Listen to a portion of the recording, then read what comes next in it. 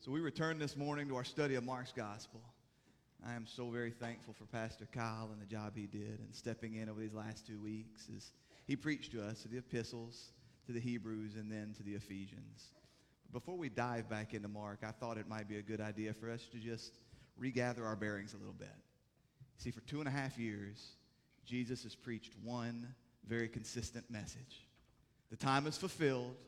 The kingdom of God is at hand. Repent and believe in the gospel. And that message may seem very clear to those of us standing on this side of the cross, although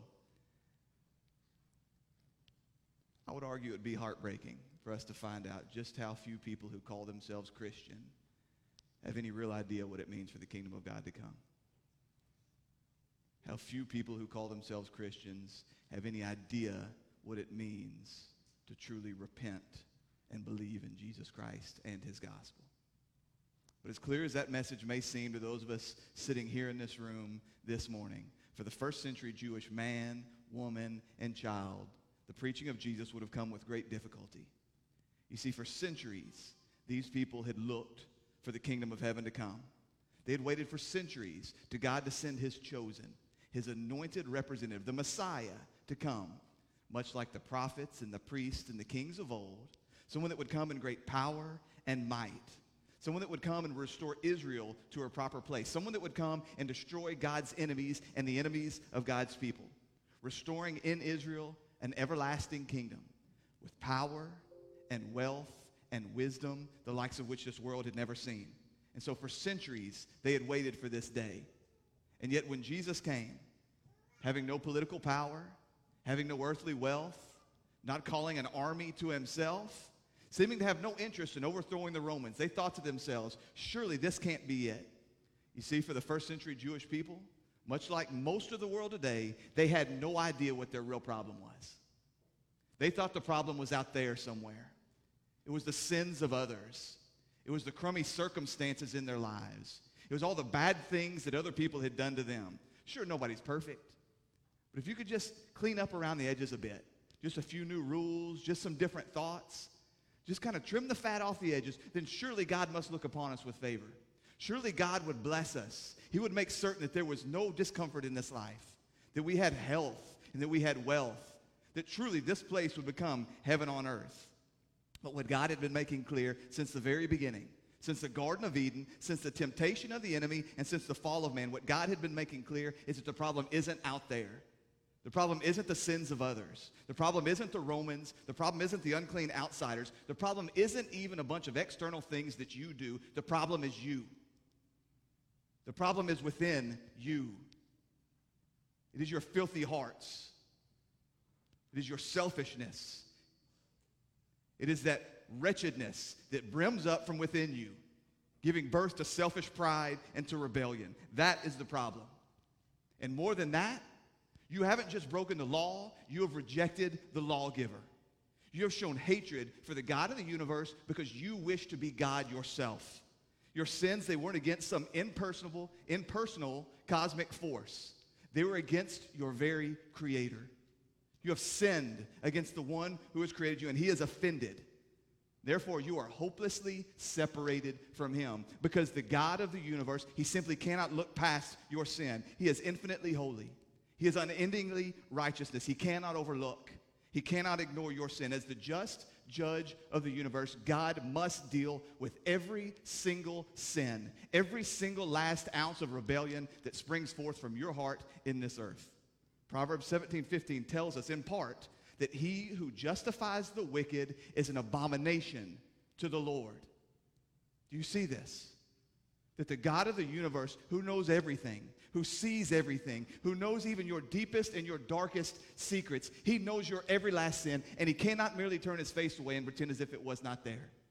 He cannot turn away and simply overlook as if these sins had never happened. To do so would make him the very thing that he hates, an unjust judge, an unrighteous abomination. This is the tension that God's people should have seen building, that we should see building all throughout the Old Testament.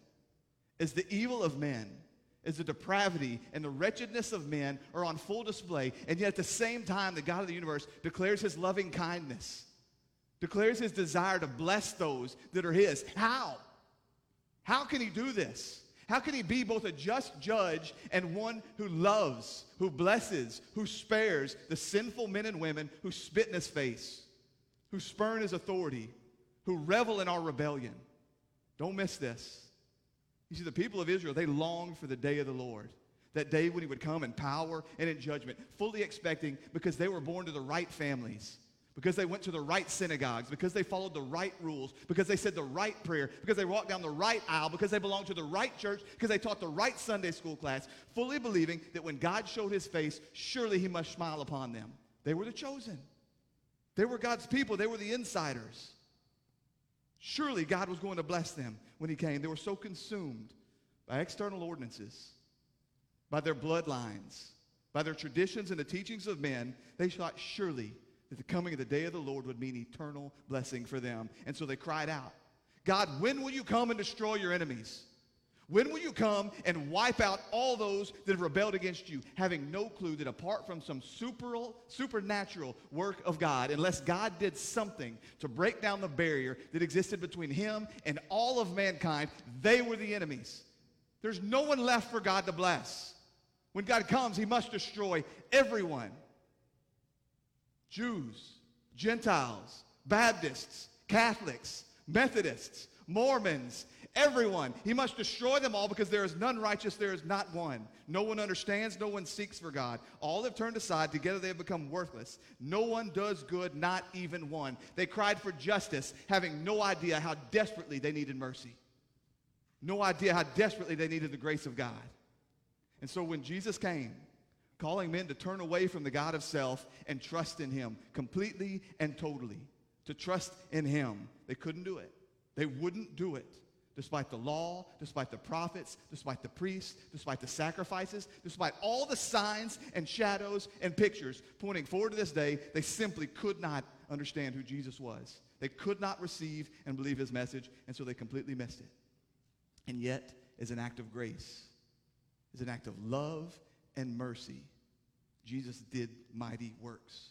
As a proof of his identity and as evidence that his message was true, he would heal the sick. He would feed men by the thousands. He would cast out demons. He even raised the dead. Jesus did and said things that only God could do. He made clear, not only am I the promised Messiah, but I am the very Son of God. I am God himself. But for the vast majority of the people, because of the hardness of their hearts, because having eyes they could not see, because having ears they could not hear, despite all of the evidence, because Jesus did not meet their expectations, because he did not come with political might, because he did not come swinging the sword of his wrath. Despite all the evidence, they could not believe, they would not believe. Some people, they walked away unimpressed. Other people, they called him a blasphemer, determined he was possessed by a demon, and went out and plotted his murder. So the time for Jesus' public ministry had come to an end. No longer would he focus on the crowd. No longer would he focus on the masses. For the 6 months which remained, Jesus would focus specifically on bringing those that God had brought to faith to a deeper understanding of what lied ahead. He was preparing them, making certain that they understood what awaited them in Jerusalem, what awaited him in Jerusalem, and what it meant for them to take this message of the kingdom of God to the ends of the earth. And so, as a preparation for this, he left Galilee and he went a little bit further north into Caesarea Philippi. There he took his inner circle, Peter, James, and John. He took them up onto a high mountain, and there he revealed to them. He revealed to them visibly what the Holy Spirit had already revealed to their eyes of faith. He pulled back the veil to his humanity, pulled back the curtain, and he revealed to them the glory that had always been his. The men were rightfully shook. They fell to their faces in fear. They knew that they were sinful men standing before the holy God. But Jesus commanded them to keep what they had seen to themselves. So as they came back down that mountain, they found there the crowds yet again waiting on them. Those that had openly oppressed, those that had openly come against Jesus and his followers, they were there and they were arguing with his other followers. You see, a father had brought his son. The son had been possessed with an unclean spirit, showing signs of epilepsy. The demon had sought to destroy the boy and his family. And yet the disciples could do nothing about it because they tried to deal with it in their own power. Rather than turning to God in faithful prayer, rather than seeking the power of God to deal with this problem that only he could deal with, they tried to deal with it in their own power, and so they were helpless. So Jesus, calling the man and his boy aside with but a command, he cast the demon from the boy and set him free. The disciples still had much to learn. Despite the fact that they had been brought to faith, to trust, to an understanding of who Jesus is, they still did not understand his mission. And they still did not understand what it meant to faithfully follow after him. So with that, would you stand to your feet, please? As we turn to Mark's Gospel, chapter 9, we begin reading in verse 30. We'll go down through verse 32. They went on from there and passed through Galilee, and he did not want anyone to know, for he was teaching his disciples, saying to them, "The Son of Man is going to be delivered into the hands of men, and they will kill him. And when he is killed, after 3 days he will rise again." But they did not understand this saying, and were afraid to ask him. All God's people said, amen. You may be seated. Father God, how could sinful rebels like us possibly understand the glories of your word? How could men with hearts and minds so fixed on the God of self possibly understand the glorious word of the God of the universe? We cannot, unless you do what only you can do. Enlighten our hearts. Give us eyes to see, ears to hear, and hearts to believe. That is our deepest prayer this morning, Father, that we would see and know and understand and obey you, our Creator, our God, our Master. We pray these things in your Son's precious name. Amen. So it began like this. They went on from there and passed through Galilee.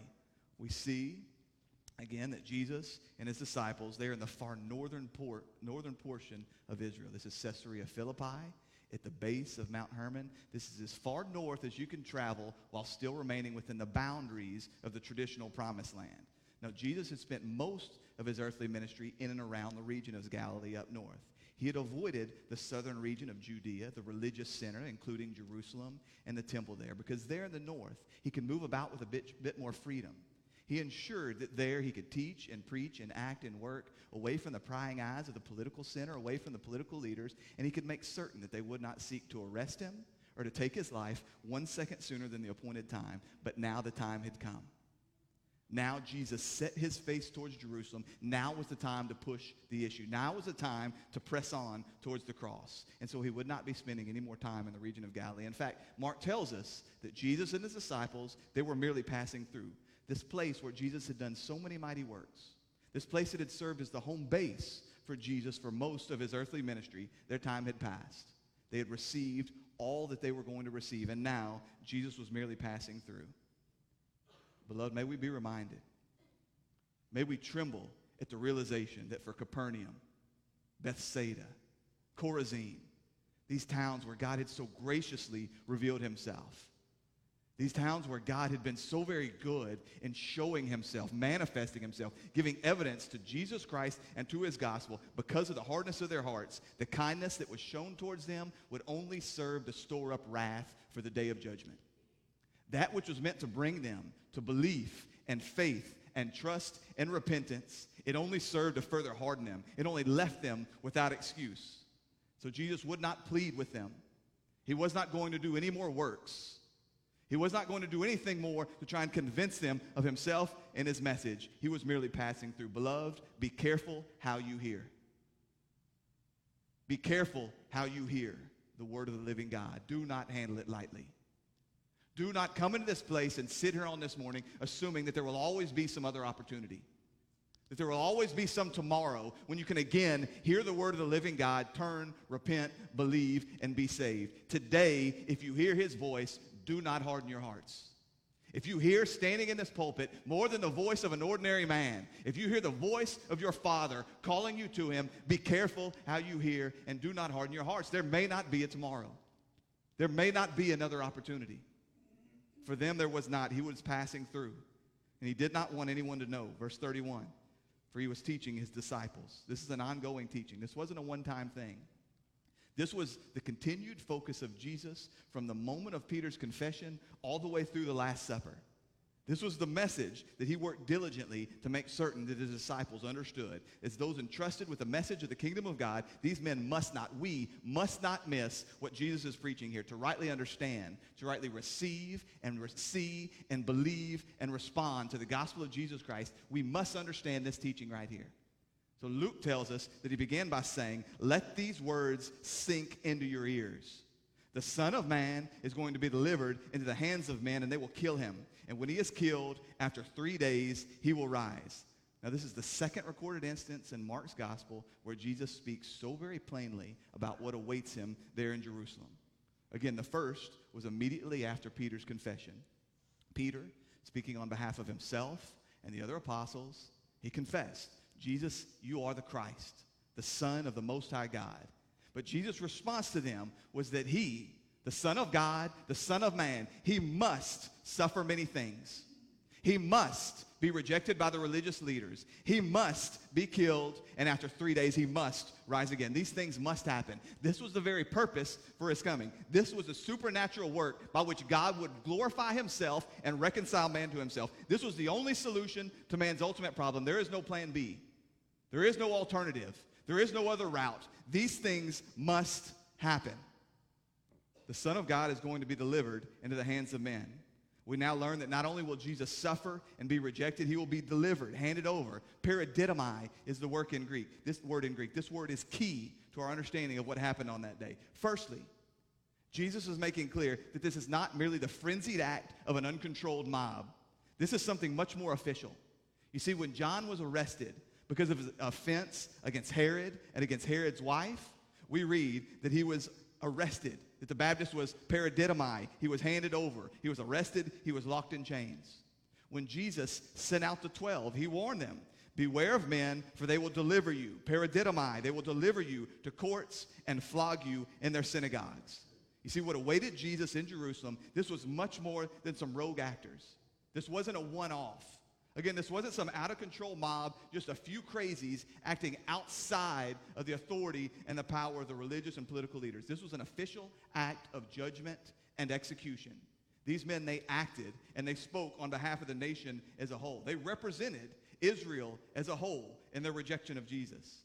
Truly, Jesus came to his own, and his own received him not. They rejected him.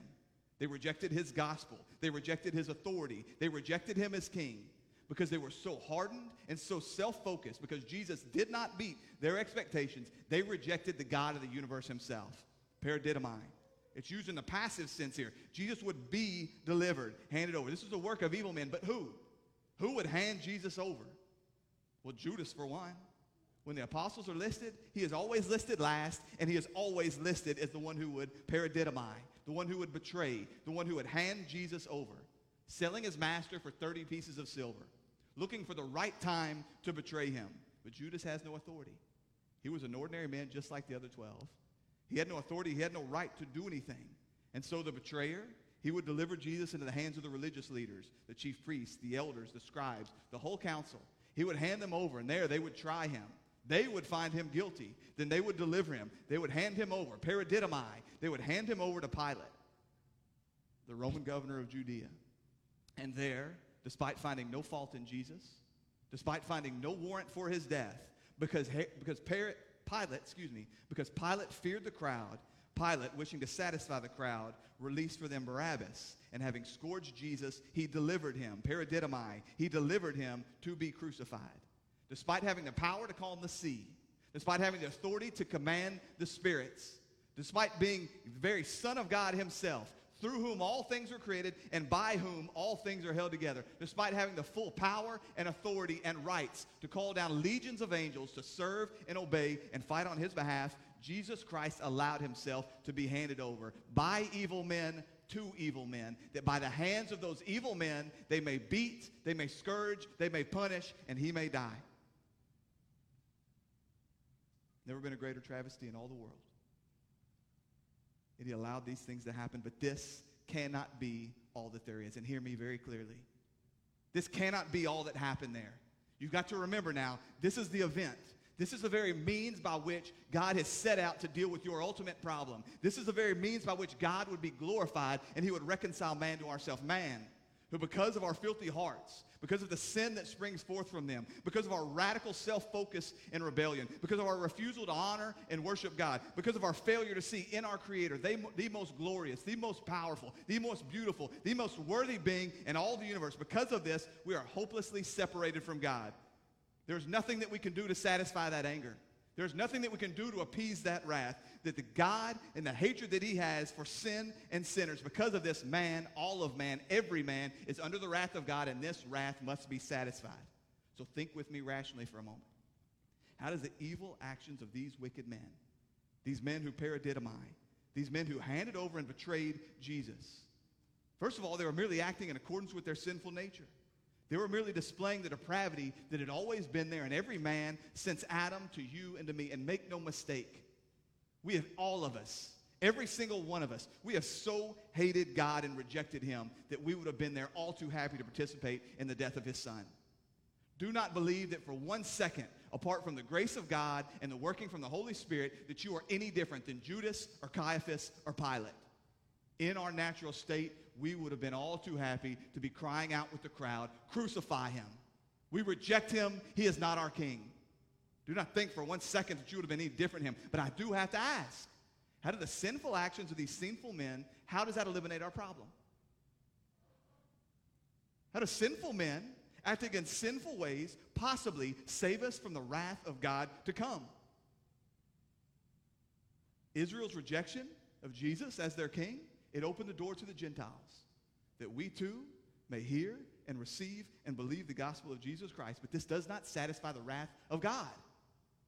This sinful act by these men, if anything, this sinful act, the most sinful act in the history of the world, it should only serve to further God's wrath upon men. It will not eliminate God's wrath. It will not satisfy God's wrath. It will only elevate God's wrath. It does nothing to deal with the wrath that you and I have stored up in all eternity. Listen, the wages of sin is death. Jesus had to become a man. He had to be born a babe.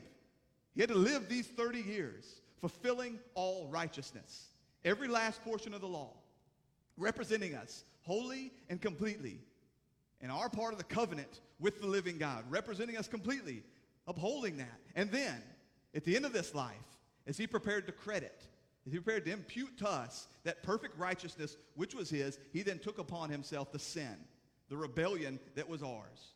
And the penalty for that sin includes his physical death. Without the shedding of blood, there is no forgiveness of sin. Jesus is our representative, as our substitute. He had to suffer and physically die. These sinful men, they would beat, they would pull out his beard, they would spit upon him, and they would crucify him. There he would die. Physically, Jesus would die, and this had to happen. I do not minimize that. I do not minimize or I do not overlook for 1 second the physical suffering and the physical death of Jesus Christ, our Lord and Savior. It was necessary. As he said, this must happen. It was the only way for him to fully represent us, for him to stand in as our substitute. It was the only way for him to redeem our bodies. We are all destined to die physically as a result of sin. And unless Jesus took that flesh to the cross, we would all, at the moment of our physical death, we would be lost bodily forever. We would not be set free in this lifetime. Our bodies would not be freed, would not be redeemed. We would still be enslaved to the law. I praise God for this truth, and I do not overlook it. But here is the problem. So many preachers, they stop right there. They stand up on Easter morning, and with tears in their eyes, they go on and on about the physical tortures of the cross. They talk about the crown of thorns on his hands, on his head, rightfully. They talk about the nails in his hands, rightfully. They talk about the spear through his side, rightfully. They talk about all the physical anguish endured by our Lord and Savior, rightfully, but they go no further. They preach as if the wrath of God has been removed from us by nothing other than the physical death of Jesus Christ. As if the cross represents nothing more than the acts of these sinful men and taking the physical life of his son, Jesus Christ. As if God looked down from heaven, seeing the acts of these sinful men, seeing the paradidomai, seeing the handing over of his son. As if he looked down as just a passive observer. God looked down and he said, well, look at the awful things they're doing to my son. Well, I guess I just forgive them of all their sins then. I guess that's enough then. I guess my wrath is appeased. I guess justice has been served. I guess that I'm done. Beloved, this can't be it. Please hear me and hear me well. If all that happened at the cross of Jesus Christ was the physical death of Jesus Christ at the hands of sinful men, then you are still lost. God's wrath still rests upon you. There is no hope for you in eternity. You will die physically, and you will stand before God in judgment. And you will have no words to utter for the sins, for the depravity, for the rebellion that has been in your heart in this life. You will owe him a debt that you cannot pay. You will be under his infinite wrath, and he will cast your soul into hell for all eternity, where you will suffer in anguish, and there is no end. There is no exit. There is no mercy.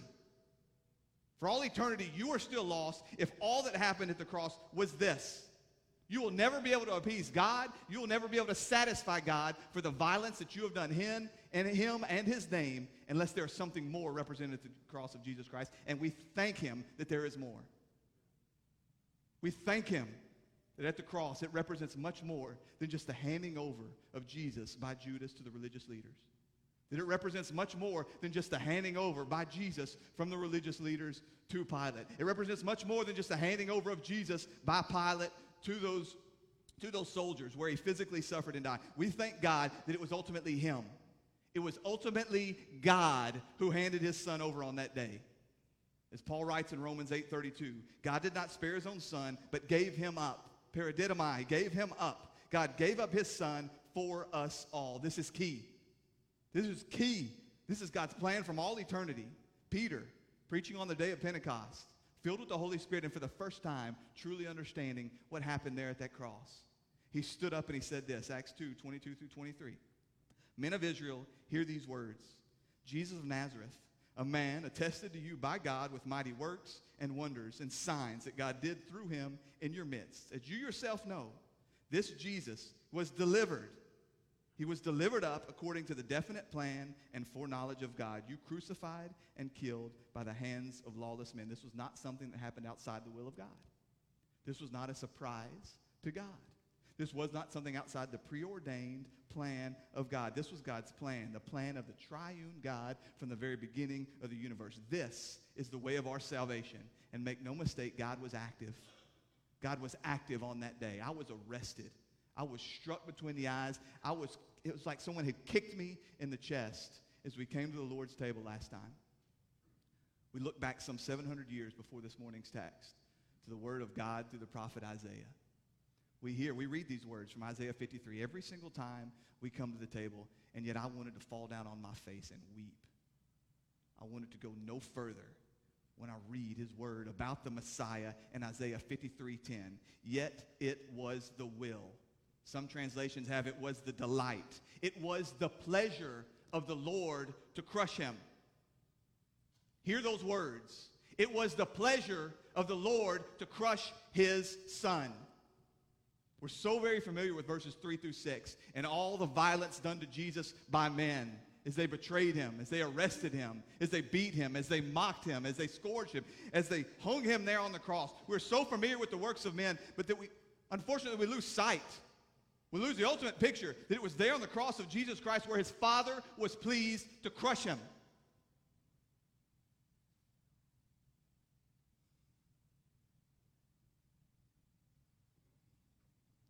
He suffered more than just the physical pain of the nails. Many men have been crucified, and worse. And for those that are followers of Jesus Christ, for those that enjoy the comfort of the Holy Spirit, they did so in his presence. These men, they went to the cross, and worse, with songs of joy and praise on their lips because the Comforter was there. They were never abandoned. They were never forsaken. They praised the living God while going to be burned alive, crucified upside down, fed to the lions. Were these men greater than Jesus? Were they more brave than he? No, because it was only him that as he hung there physically upon that cross, his Father poured out upon his soul the wrath that is due every single one of his children. Jesus Christ, who has never known anything less than the perfect love and companionship and communion and fellowship within the Godhead. Jesus Christ, who had never known anything less than the perfect approval of the Father. Jesus Christ, who had known anything less than the perfect comfort of the Holy Spirit while his time was here on earth, he became the very thing that he hates. Jesus Christ hates sin more than you could possibly imagine, and he took it all upon himself. He became the very thing that he hates the sin, the rebellion, the violence, the transgressions of those that are his, while God the Father turned his face away. Because God cannot look upon that which he hates, and his Son became the very thing that he hates. God turned his face away while his Son drank down the fullness of his wrath completely alone. His Father turned away. He cannot look upon sin. Father turned away while he hung on that cross and drank down the fullness, abandoned, forsaken. It was the will, it was the pleasure of his Father to crush him in utter darkness.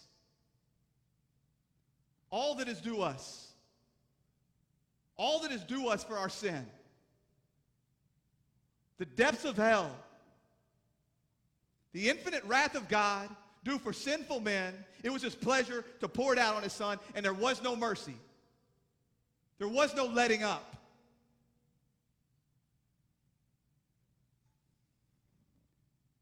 Completely and totally alone, he drank down the fullness of his Father's wrath. An absolute avalanche of hatred, white-hot hatred, due for sin and sinners like us, poured out on the only perfect man that had ever lived, the God-man, Jesus Christ, his Son. He poured it out there till there was nothing left. And he cried out in that moment, "It is finished." It was only then that he gave up his spirit and died. It was only then that he would let go of this physical life. When he turned the cup over and he said, "It is finished," and there's nothing left for you. There's no wrath left for you as the children of the living God, because he has consumed it all. Completely alone in darkness, as his Father turned away his face. Dear friends, this is what happened at the cross. This is what Jesus was pointed to. I imagine this beautiful scene as Jesus and his disciples are just walking through. Just a beautiful day, and he's walking through, and he's talking to them about what awaits him there in Jerusalem. This is what was in his mind. This was the only means by which our real problem can be dealt with. This is the only means by which we can be reconciled to God. That while we may die physically, we will not suffer the torments of hell. This is the only way we can be saved, be reconciled to God. Jesus knew this, and this is what Jesus was speaking about at this day. And it was the will. It pleased the Lord. That is capital L, capital O, capital R, capital E. That is Yahweh. That is not some other God. This is the living God, the God of Abraham and Isaac and Jacob. God the Father. It pleased him to crush his Son. How could such a thing bring pleasure to God? How could he delight in crushing his Son? Because it was to his ultimate glory. It was to his ultimate glory that this thing happened. It was by the cross that God could show himself both just and the justifier of sinful men. This was the only way that God could both rightly deal with the sins of men while at the same time blessing those very same men. Since the fall of man, God had been passing over the sins of the elect. Since the fall of man, we had been storing up for ourselves wrath since that very first act of rebellion, and God had been sparing sinners. God had been blessing sinful men. He had been showing mercy to the very people that had rejected, that had hated, that had spit upon, that had done violence to him and to his name. He'd been showing mercy to them, and now the Son glorified the Father as he hung there on the cross, and he satisfied all of that wrath. He took the fullness of that punishment on himself in love and obedience. This is why Jesus says, "For this reason the Father loves me, because I lay down my life that I may take it up again." This is the only way that he could win an inheritance to himself. This is the only way that he could be awarded a people. God had determined in his sovereignty, in his perfection, he had determined, it is my will that I will bestow love and grace and mercy upon sinful men. And this was the only way that thing could be happened. So it was to his ultimate glory. It pleased him to crush his Son so he could bless you despite all that you have done to him.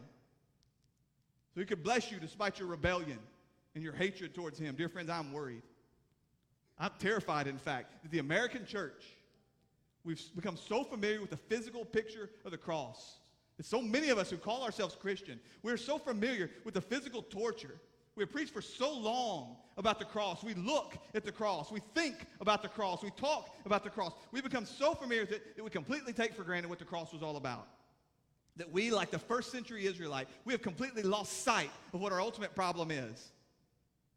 We have so refused to preach the truth that apart from the cross of Jesus Christ, apart from some supernatural work of God, that we are enemies of God and children of wrath. Because of that, we have no clue what happened there at Calvary. We write songs. We preach sermons. We shout praises from the rooftop. God has forgiven me. God has justified me, a sinner, having no clue what that means.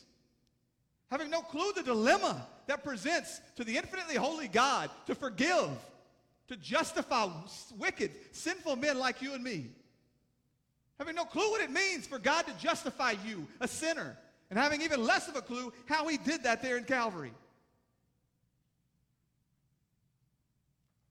Completely missed what the cross is all about. Don't miss this. God did not merely remove your sin from you. God did not merely pass over your guilt.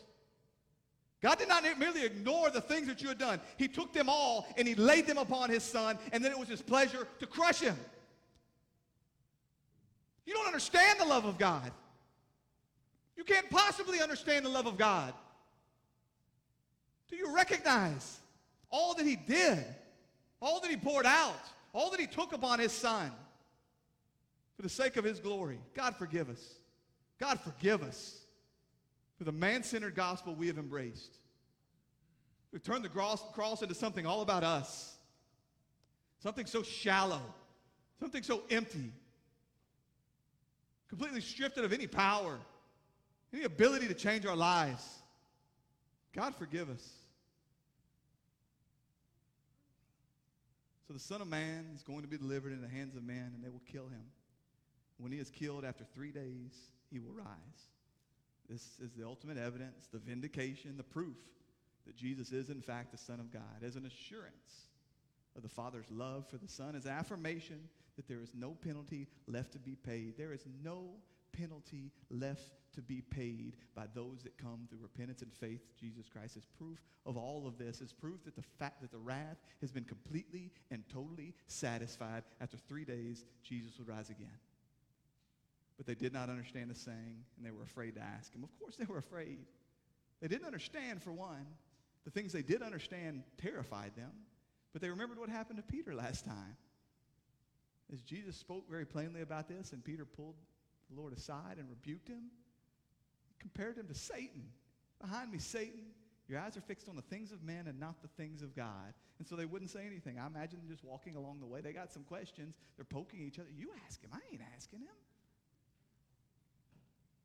So Luke tells us, Luke 9:45, they did not understand this saying, and it was concealed from them so that they might not perceive it. I believe that God concealed from them the full truth of what awaited Jesus, their full ability to understand and comprehend what awaited their Lord in Jerusalem, because he knew that they would not be able to take one step further if they fully understood. You see, we sit around, we act like we wish we knew the future. We act like life would be so much easier if God would just unveil to us everything that awaited. And, dear friends, these men would have been frozen in their tracks if they fully understood what the cross meant. They fully understood what following Jesus Christ meant. And, beloved, I believe that if those of us in this room, if we truly, wholly, completely understood the level, the extent, the massive nature of God's love towards us extended at the cross, and his hatred towards our sin, his wrath poured out on his son because of our sins there at the cross of Jesus Christ, we would fall down on our face in this room paralyzed. We would not be able to move another step. We would be so overcome with emotion and gratitude at all that Jesus Christ became on our behalf that we would not dare return to our old life. Through sobs of joy, at the same time shame over how long we have disregarded this message. We would fall down on our faces in this room and we would refuse to move. Dear friends, if we understood the depths of God's love for us exhibited there on the cross of Jesus Christ as it was his pleasure to crush his son, we would be changed. We would quit trying to earn things. We would quit trying to build things. We would quit returning to the slop that is ours. We would quit doubting our salvation. We would look to the one that had done it all and we'd say, we praise you. How can we keep our mouths shut? How can we go out in the world and keep our mouths shut about this thing which we know to be true? How can we walk in this old way of life? How can we continue to be slaves to sin? How can we continue to try and earn the love of God when he has shown it on full display with his son? We wouldn't. We would be changed. You would turn, you would repent, you would believe, and you would be changed. You would be a slave to righteousness. So enthralled with Jesus Christ. You keep your eyes so fixed on him at all times, you'd be running into doors everywhere you walk. Sorry, I'm looking at Jesus. You would not dare look down your nose at others that come to him with piles of sin. People that walk into this room just desperate for some hope. That know, God must surely hate me because I hate me. You would grab them by the shoulders and you say, no, look at how much he loves you. It was his delight to crush his son so that he could bless you, so he could love you, so that he could grant you eternal life. Dear friends, we would be changed if we truly knew this. Worship would not just be a thing that we did. It wouldn't just be some songs that we sang. Church wouldn't just be a place that we came to. Dear friends, you would be changed. And that's how I know I don't understand it. Because I keep returning to that old life. I keep embracing my old sin. I keep trying to earn something in the kingdom of God. Dear friends, I'm done with this. I had 2 weeks to lay around. I missed you guys. I don't know if you can tell, I missed you guys. I miss standing in this place, and I miss handling the Word of God, and I miss being able to proclaim this truth. And I laid there in that bed, and I stared at the ceiling. I said, God, for what? What am I doing? What am I talking to these people about? What are we sitting in this room and doing? I think I've missed it. You tired of me telling you that? You let me be your pastor for 30 more years. I'm going to come in here 30 million more times and tell you I think I was wrong before. Because there is no end to the glories of the cross of Jesus Christ. Do you understand this? We'll be in heaven for 1,000 years, 10,000 years, still saying, look, but there's more. Guys, God is so good. I know that there's a tone to my voice. I know that as I speak about our depravity and I speak about our wrath and I speak about our sin, that it can be harsh and you can believe that I'm angry. But dear friends, I have more joy in my heart than you could ever possibly understand, because I understand that wrath when compared to the love and the mercy and the compassion and the grace of our living God. I know how much it took for him to allow me to stand here today. Not stand here in this pulpit, but stand, but live. I know what it took for him to grant me the ability to be called his son. I know what it takes for him to grant me eternal life. Dear friends, and I am changed. Father God, we praise you and we thank you. We thank you, Father, for the cross of your Son, Jesus Christ. Father, forgive us for all the times we have thrown that out as if it was just a thing. Just a thing. Just a doctrine. Just some information that men must learn. Father, we plead with you. Bring the cross into full view for us now. Show us the depth of your love for us as it pleased you to crush your Son on our behalf for the sake of your glory. Father, show us what it means to be a people that you not only call righteous, but that you see as righteous. We look in the mirror, Father, and we do not see righteous men, but for you, you do. You see the full righteousness of your Son, Jesus Christ, credited to us because he became man and took our sin upon him. We praise you for that truth. Do not allow us, Father, to leave this place unchanged. Do not allow us, Father, to leave this place believing that there is anything left to be done. Arrest us, Father. Hold us still in this place. Do not allow us to move until you have driven that truth into our heart. And from that place, Father, it is our desire to sing praises to you. We pray that you would be glorified by all that we sing. It's in your Son's precious name we pray. Amen.